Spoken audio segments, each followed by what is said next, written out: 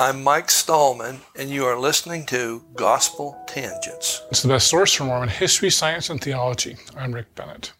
I'm excited to introduce Mike Stallman. He's not LDS, but he is a member of the Restoration.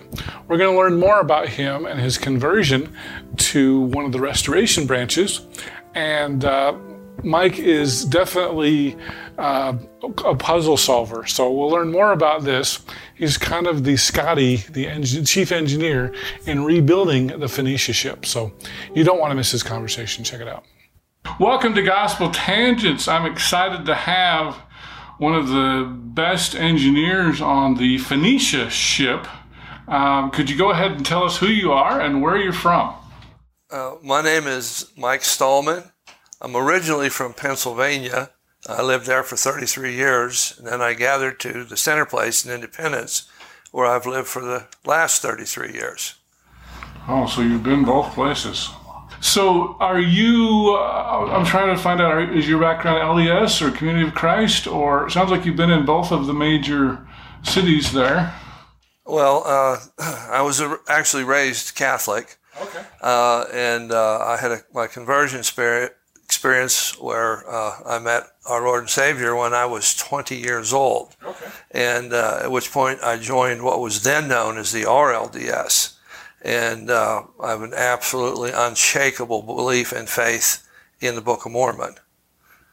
And the RLDS, for all intents and purposes, no longer exists. And I am a member of what is known as an independent restoration branch, who are former members of RLDS who did not want to go along with the direction that the now Community of Christ decided to go. Okay. I don't know if you know Patrick McKay. Do you know Patrick? Yes, I do. Patrick, I just interviewed him. He's going to be on here next week. He's an apostle with the JCRB. Would you be considered part of the Joint Conference of Restoration Branches? No. Actually, the groups that are part of the movement that I'm in are simply congregations that were ruled out of order by the RLDS and basically kicked out of their buildings. So those groups bought their own buildings and have remained as independent congregations until now. The JCRB, some of those congregations banded together to form the JCRB, but quite a few didn't. So I frequent the ones that didn't. Okay. Though I've got nothing against them, and I'll attend their services, and I'm friends with many of them. There's no animosity. It's just that scripturally I didn't feel I could go that way. Okay. So does your branch have a specific name? There's several that my wife and I attend. The one we've been going to lately is known as the South Chrysler Restoration Branch, because their church had originally been on South Chrysler Street in Independence, but their new build, once they were kicked out and had to get a new building, it's now on Salisbury Street. So it's a little confusing, the name South Chrysler, but you're not on Chrysler Street. Okay. I drove by there a few years ago. Wish I could remember that guy's name. I'll have to show you a picture later and see if you know him. But they were working on the fence. I always thought it was Chrysler Street, but you say Chrysler, huh? You're correct. It's Chrysler. Like, yeah, I'm trying to remember. Anyway, that's interesting. All right. So how did you get involved with the Phoenicia? Well, I was following Wayne May for years. I used to get his magazine, and I attended several of his conferences, specifically one in Nauvoo. And so I got to know Wayne personally and became friends with him. And when he announced that he had located what he believed was a location of the temple in Zarahemla, just right across the river from Nauvoo, I decided I needed to go up and check it out. Wayne was wanting to do a dig at the site. They had done previous digs, but they had done some ground-penetrating radar, and they located what they thought were anomalies in the ground. So they wanted to dig down and excavate those. So I had a Bobcat 331 mini excavator. So I volunteered to bring it up and do the digging for him. And then after that, the Heartland Research Organization was doing some side scan sonar in the river, looking for a possible site where the armies could have crossed. Again, that was, to me, was extremely interesting. So I went up and right at the very end of that. And then that was when Wayne actually took me over and showed me the temple site. That was the first time I'd seen it. Then I found out later, Wayne had let me know that they were getting some high-tech instruments from Germany to do magnetometer scan of the temple site. And they ended up scanning like 250 acres in total. So I went up and joined that expedition, and at which time, that's when I joined the Heartland Research Organization. And then when Mike and John brought up the possibility of purchasing the Phoenicia, and John Lefgren and Mike LaFontaine. John right? Lefgren and Mike LaFontaine brought up the possibility, but it was cut into pieces. So it was going to be, we wouldn't be buying a ship, we'd be buying pieces of a ship. They asked me what I thought about it, and then having to put it back together, and I said it'll be fun. So I more or less at that point volunteered to help put it together, and which is exactly what happened. Okay. Now I've had some experience in timber frame construction in Pennsylvania. I used to repair timber framed barns. There'd be rotten timbers in it, and you'd have to remove the rotten timber without the barn falling down and work a new one in there. So I'm used to working with timbers, but working on a ship is a little something new. But I've always loved puzzles. I'm a very good puzzle solver, and it's kind of like a puzzle. When they took the ship apart, each piece and panel was numbered, but there was no key supplied, a map, as it were, to show which piece went where. So we had to figure that out. But I have a background in engineering and construction. I've worked all my life in various phases of construction, commercial, industrial, concrete, electricity. I've been an electrician. I've been a plumber. I've been a framer. I understand you're a Nittany Lion. Is that right? Sort of. A what? A Nittany Lion, Penn State. Oh, yes. You must not be a sports fan. Not a Nittany Lion, but I was never really into college football, but I was a big Steelers fan. Oh, okay. And now I'm a Chiefs fan. Okay. But I believe that everything that's happened in my life, all the different aspects that I've worked on, was being prepared by the Lord to work on this ship. There's a lot of people say, "Are you a shipbuilder?" I said, "Well, I am now." There's a lot just like Nephi, right? Yeah, there's a lot of different aspects involved in there that you can't really put into a cubby hole, but it takes a wide knowledge of different aspects of different construction trades. I mean, we drill holes, we use bolts, we use steel plates. Going to be some welding involved, and I've had experience in all those areas. But I think one of the biggest things is the puzzle aspect. It really is quite a puzzle. And then once you figure out where the piece came from and where it needs to go, you have to figure out how to get it into that position, which sometimes is tricky because you need it to go in two directions at once, and you need it to go over and down, and the movement in either direction blocks the movement in the other. So it's kind of a dance to get the piece to go in. So so for people who don't know, basically the Phoenicia ship made two trips, one around Africa, from the Middle East all the way around to Africa, and then the other one was through the Mediterranean Sea, and then they went over to Florida. And so what I understand, can you tell us what happened after that, so that people understand why the ship is in pieces now? Mike LaFontaine might be better to answer that because he was actually there in Florida and saw what happened. But basically, the ship, and Mike can fill in the details. The ship spent some time at the bottom of the harbor in Florida. It sank because of the hurricane. And when they pulled it back up out, there was nowhere for it to go because of COVID, and no museums were interested in it. At that time, prior to COVID, there was tremendous interest. But during COVID, nobody was going to museums. The museums were not having any income, so they couldn't make any purchases. So the captain... Yeah, so it was going to go to England originally. The captain had to get it back to England, and the only way he could do it was to cut it up and put it into containers and ship it back. And that's when Heartland Research Organization stepped in and said, well, don't send it to England. Let's send it up to Iowa. Half of it did go to England, right? It was already on the sea, on its way to England, but the other half was still here. Okay. So let's take the other half, instead of sending it to England, send it to Iowa, and let's get the one that's on its way to England, do a U-turn, and get it to come back. Okay.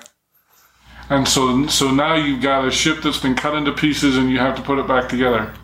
Right, and that was the second half of the ship arrived first. So we have the back half of the ship, and it arrived in Montrose in a container on a snowy night when we really didn't have any way to unload it and nowhere to put it. But before that day was over, John had found a building, rented a building, and the ship was a big crane appeared out of nowhere, literally, and we got it unloaded and got the container sitting right in front of that building, which then subsequently we unloaded and put it in the building, and it was just a giant, like a box of Legos dumped out on the ground. And so we started sorting them out and trying to make sense of what we had, and trying to decipher what the numbers on them might mean.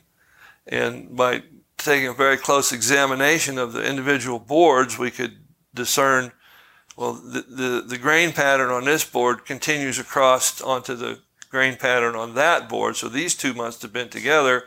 So taking that little bit of information, we extrapolated then what the numbers might mean. And so we were able to get them figured out and sorted. And then our first job was to take the keel, which wasn't numbered, but the keel itself was cut into sections. But we could examine the cut and the angle was slightly off and find the piece that matched it and get them lined out and figure out how we could rejoin them in a way that would be structurally sound.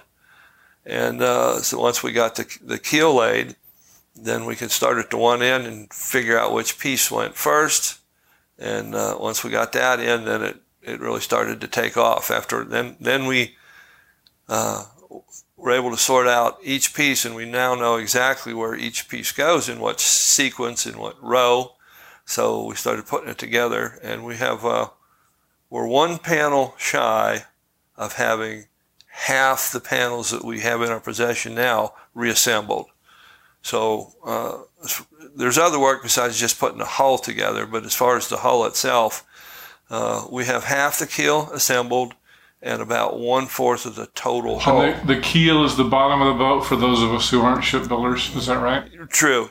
It's the keel is the bottom backbone of the boat. The Fianesha doesn't have a keel board that extends down for stability. It's basically a flat bottom boat. But the timbers on the side are about 6.5 inches wide or so, 2 inches thick. The keel is about the size of a railroad tie, if you can picture what that would be. And the first planks attached to the heel, to the keel, and then it comes up like this.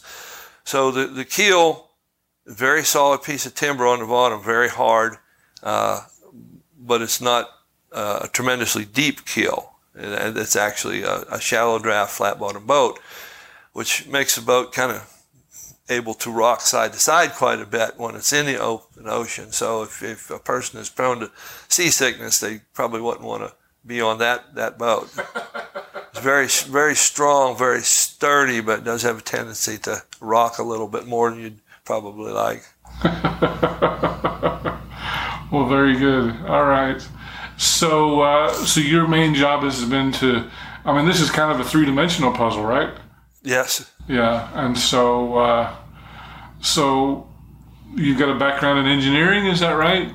Or you at least started engineering at Penn State? Yes. I had a lot of engineers in my family, brothers, uncles, or a brother and a couple uncles, and it was always expected that I would be an engineer. My grades were good enough. It shouldn't have been a problem. So I attended Penn State University for 2 years and simply decided engineering wasn't my thing. Though I did study engineering and surveying. So I decided to go back out into the construction trades. Before I went to school for engineering, I actually worked in construction as a young man. After school evenings, I worked on modular homes. There was a factory that built modular homes. I worked in there for a couple summers. So my real interest was in construction and building. And so I framed houses. I was an electrician. I was a plumber. I worked in a sawmill at one time. And then I started a painting business, painting buildings. And then I got into repairing timber frame barns. And there's a lot of old falling down barns in Pennsylvania. And at that time, there was a lot of money from the coal mining, and the farmers would get royalties for coal taken off their land. And the first thing they wanted to do was fix up their old barn. So it was quite a bit of work fixing up old timber frame barns that were ready to fall down. And I was about the only person in the western half of the state that was doing it. So I had my pick and choice of the jobs. And that's what I had been doing a couple years prior to moving out here. I did a stint as a building maintenance in town, a lot of commercial buildings. I took care of the boilers and the heating and the plumbing in these buildings. And then I moved out here to Missouri and started a house building business. I built a few houses, but then I switched to concrete, did nothing but concrete. First it was residential, then it was commercial. And then I started working on cell phone towers, doing site work, running the electrical conduit and the grounding and the concrete foundation for the towers. And my two sons were old enough, were working with me. We traveled all over the Midwest, putting in cell phone tower foundations. And then I stopped doing that, and I got tired of being away from home all the time. So we started concentrating on convenience store parking lots. My sons and I and guys we had working for us poured concrete parking lots. Our record pour was we poured an acre of concrete one day, 60,000 square feet. Wow. Me and 14 other guys there. It was for the fire department there. I built a fire training facility. Then I retired, and it was right about the time I retired that was when I started. I had more time, and I was able to run up to Iowa and join the Heartland Research Group. That if I hadn't been retired, I wouldn't have been free to do that. So that was fortuitous, the timing. But the Lord's timing is perfect, and I truly believe that He has led me through my life's path to get me to the point where I'm now able to be here and help put this boat back together, and so that this message of the contact between the old world and the new, the actual positive physical trip that Captain Bill did, validates the two of the three migration stories that are in the Book of Mormon. And of course, Captain Bill knew nothing about these stories, and he was simply trying to prove that Phoenicians had a rightful place in history and that they could have made these trips. And just coincidentally, they're two of the trips in the Book of Mormon. Interesting. And so how far is Independence from Montrose? About a 4.5 hour trip, 5 hours if I stop to fill up for gas. Right. So it's a little bit of a jaunt there. Yeah, it's not bad. I don't mind driving. Some like truck drivers, they drive all day, every day for a living, and they manage. It's not a bad trip. Okay. And so you're kind of the head construction engineer on reconstructing the ship? Right. Mike LaFontaine is actually in charge, but I probably have the head and the understanding of what needs to be done structurally. And Mike has a lot of good ideas too, as far as wood joinery, how we should attach the pieces. But as far as making sure it's going to be structurally sound, I have a good feel for what timbers do. Understand loading tables, what's different spans, what kind of weight they can bear, what type of attachments have the best strength, and so on. So I know, and I guess this boat will never be seaworthy again, right? It's not planned to ever put it back in the water, but structurally it would be sound enough to sail. We've made no efforts to waterproof it, but theoretically it could be waterproofed and could be put back on the ocean. Structurally it would be capable of it. It would just be a matter of making sure it was all sealed up. We'd have to caulk the joints, and the simplest way would just be to put a coat of fiberglass over fiberglass mat and resin over the outside. Although I don't think the Phoenicians had fiberglass back then, did they? Right.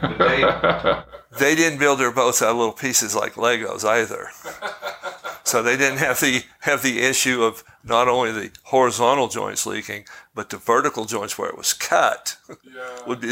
That's the real problem. Right. So, because I did notice in there, you guys are using a lot of modern tools and modern techniques. But I guess the original ship, did they use power tools and that sort of thing to build it? Do you know? Well, as far as we know, they didn't. There's a lot of people with fringe theories about what technology they may or may not have had, but it's simply a matter of methods and not design. We have to make a hole. They'd have drilled the holes by hand, and we have the advantage, instead of having to hand turn the drill, we just turn the drill with an electric motor. But we're doing the same thing. We're simply making a hole in the side of the plank.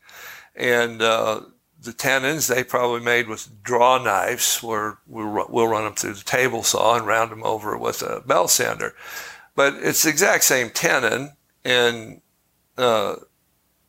they would have just done everything with hand tools. It would have taken them longer. But we're not doing anything different as far as design. We're just doing the using the advantage of electrical power to turn our bits and our saws, where they would have done everything by hand.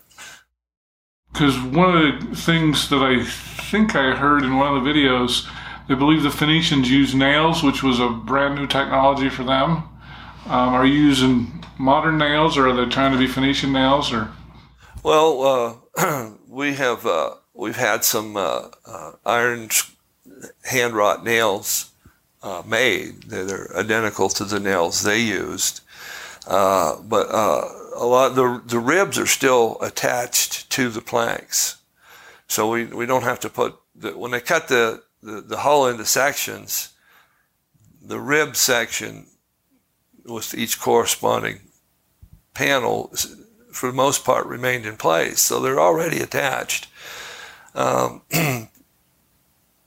We're using quite a few screws instead of nails. Because those will hold it tighter, basically, stronger. It'll be stronger than the grip that the Dale had. It'll be less movement. There'll be less slippage. We're trying to remain as authentic as possible, yet doesn't need to be 100% authentic as far as the methods that are used to put it back together. It's the original boards, it's the original pieces of wood that made the voyage. Whenever we add a screw here and there to tighten things up or to draw things together, consider it an upgrade. Okay. Yeah, well, cool. I'm trying to think of what else is there. What else should we know about what you do on the Phoenicia? Well, it's not quite as glamorous as it sounds. There's a lot of time-consuming, dirty work cleaning the panels up. There's dirt and stains and years on the ocean have kind of left the pieces. On the outside of the panels, they were covered with an anti-fouling compound to keep the barnacles from attaching, but more importantly, to keep the ship worms from eating the wood. When you put a wood chip in the ocean, first thing that happens, there's these worms. The tiny larvae of these worms are floating around in the water, and they attach to any piece of wood, and they burrow in there and they want to make a home. So they put this coating on a wood chip to prevent that. Well, as you pointed out, the Phoenicians did things a little different than we do nowadays. So in order to restore the boat and get it back more to what it would have been if it had been built 600 BC, we're removing the anti-fouling compound. We're just going to take it down to the bare wood. And that is some pretty tough stuff. It's got copper in it. It's got epoxy in it. Oh. It doesn't just come off with paint stripper. There's a lot of we use heat and scrapers and manual labor, and then once it's off, there's still a residue. So there's a sanding involved. And on the inside, basically, we just power wash it. And that power washing does a pretty good job taking it down to the bare wood on the inside. So about 40 hours worth of labor to get one section ready. So that's where volunteers are very helpful. We have a lot of people coming up and volunteering, and they help clean the panels. To take one panel and attach it to the ship only takes about an hour for the initial attachment, and then that's followed up with maybe another hour of actually securing it and restoring the structural integrity of that piece against the next one. So most of the time is in prep work, and we have and moving the pieces around inside the shop. They're kind of heavy. Yeah, I bet. And so the hull is basically almost done right now. Is that correct? We have right now we have one half of the ship in Montrose, and it's the back half of the ship. Of that half of the ship, we have the entire keel section put together, except for one piece on the very back end that goes way up high. We're going to save that for last. Okay. Once that gets on there, it's going to be hard to move the ship. Don't think it would fit out the door with that piece installed. The door's only 20 foot high, and that piece sticks up higher than that. But the ceiling in the building's high enough to do it. Now, of the panels, we are one panel short of having half the panels installed of the half ship we have. So if you do the math, that's 1/4 of the hull. Okay. Half the keel and 1/4 of the hull has been installed. Then after that's together, quite a bit of the railing, which is on the very uppermost row that we'll be working on, quite a bit of that railing is going to have to be replaced due to rot. So even though we have 1/4 of the hull done and half the keel, we're not as far along as that would make it sound. There's a lot of ancillary work. We're going to have to put the lower deck in. We're going to have to put the upper deck in. We don't have the deck. The deck will be a complete reproduction. We've located some cedar in Iowa that we'll be using for the deck boards. Not the cedars of Lebanon, huh? No, it won't be the cedars of Lebanon, but it will be cedar. And and we don't have the sail built yet. We don't have the mast, so we're not as far along as initially you'd think with those numbers that I gave you. There's still quite a bit of other work involved. How long do you anticipate this will take to rebuild the whole ship? There's a lot of variable there. Exactly, how many volunteers we get, how many hours per week we're able to put in. Say estimate was run anywhere from 3 to 5 years. 3 to 5 years it'll take? Oh, wow. This is a big project. So if people want to volunteer, how do they volunteer? Contact the Heartland Research Group. Okay. There's Phoenicia Rocks. Phoenicia.rocks, that's the website? Yeah. So not .com, it's .rocks. Yes, that's correct. And then they can just sign in to volunteer there for... They get all sorts of contact information right there. Okay. And of course you can see videos at that website and everything. Yes. Anything else we should know about that? I guess there's a gift store there as well. The building that it's in doesn't have an official name. We call it the Phoenicia Museum or the Phoenicia Shop. And inside the shop there's an area that's been set up. It's actually a tent that makes a little room that there's the gift shop, and there's the information in there. There's a video that you can watch of Captain Beale making a trip. We have a big screen TV in there. You can sit down, you can see the presentation. It kind of fills you in about the whole project from start to finish.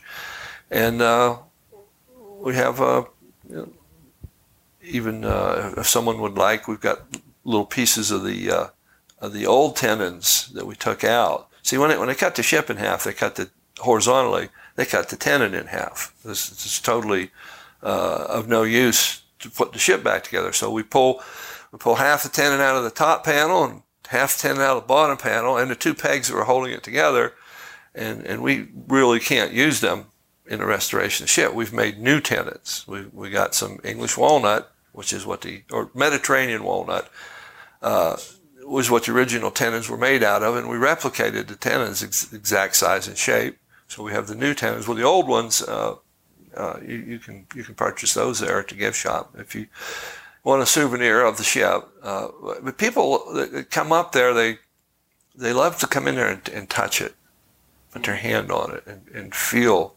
this is a very visceral, solid, big, as far as we're concerned, artifact from the Book of Mormon times. Even though it was built in modern times, it's a replica of the ship that brought young Prince Mulek to the New World.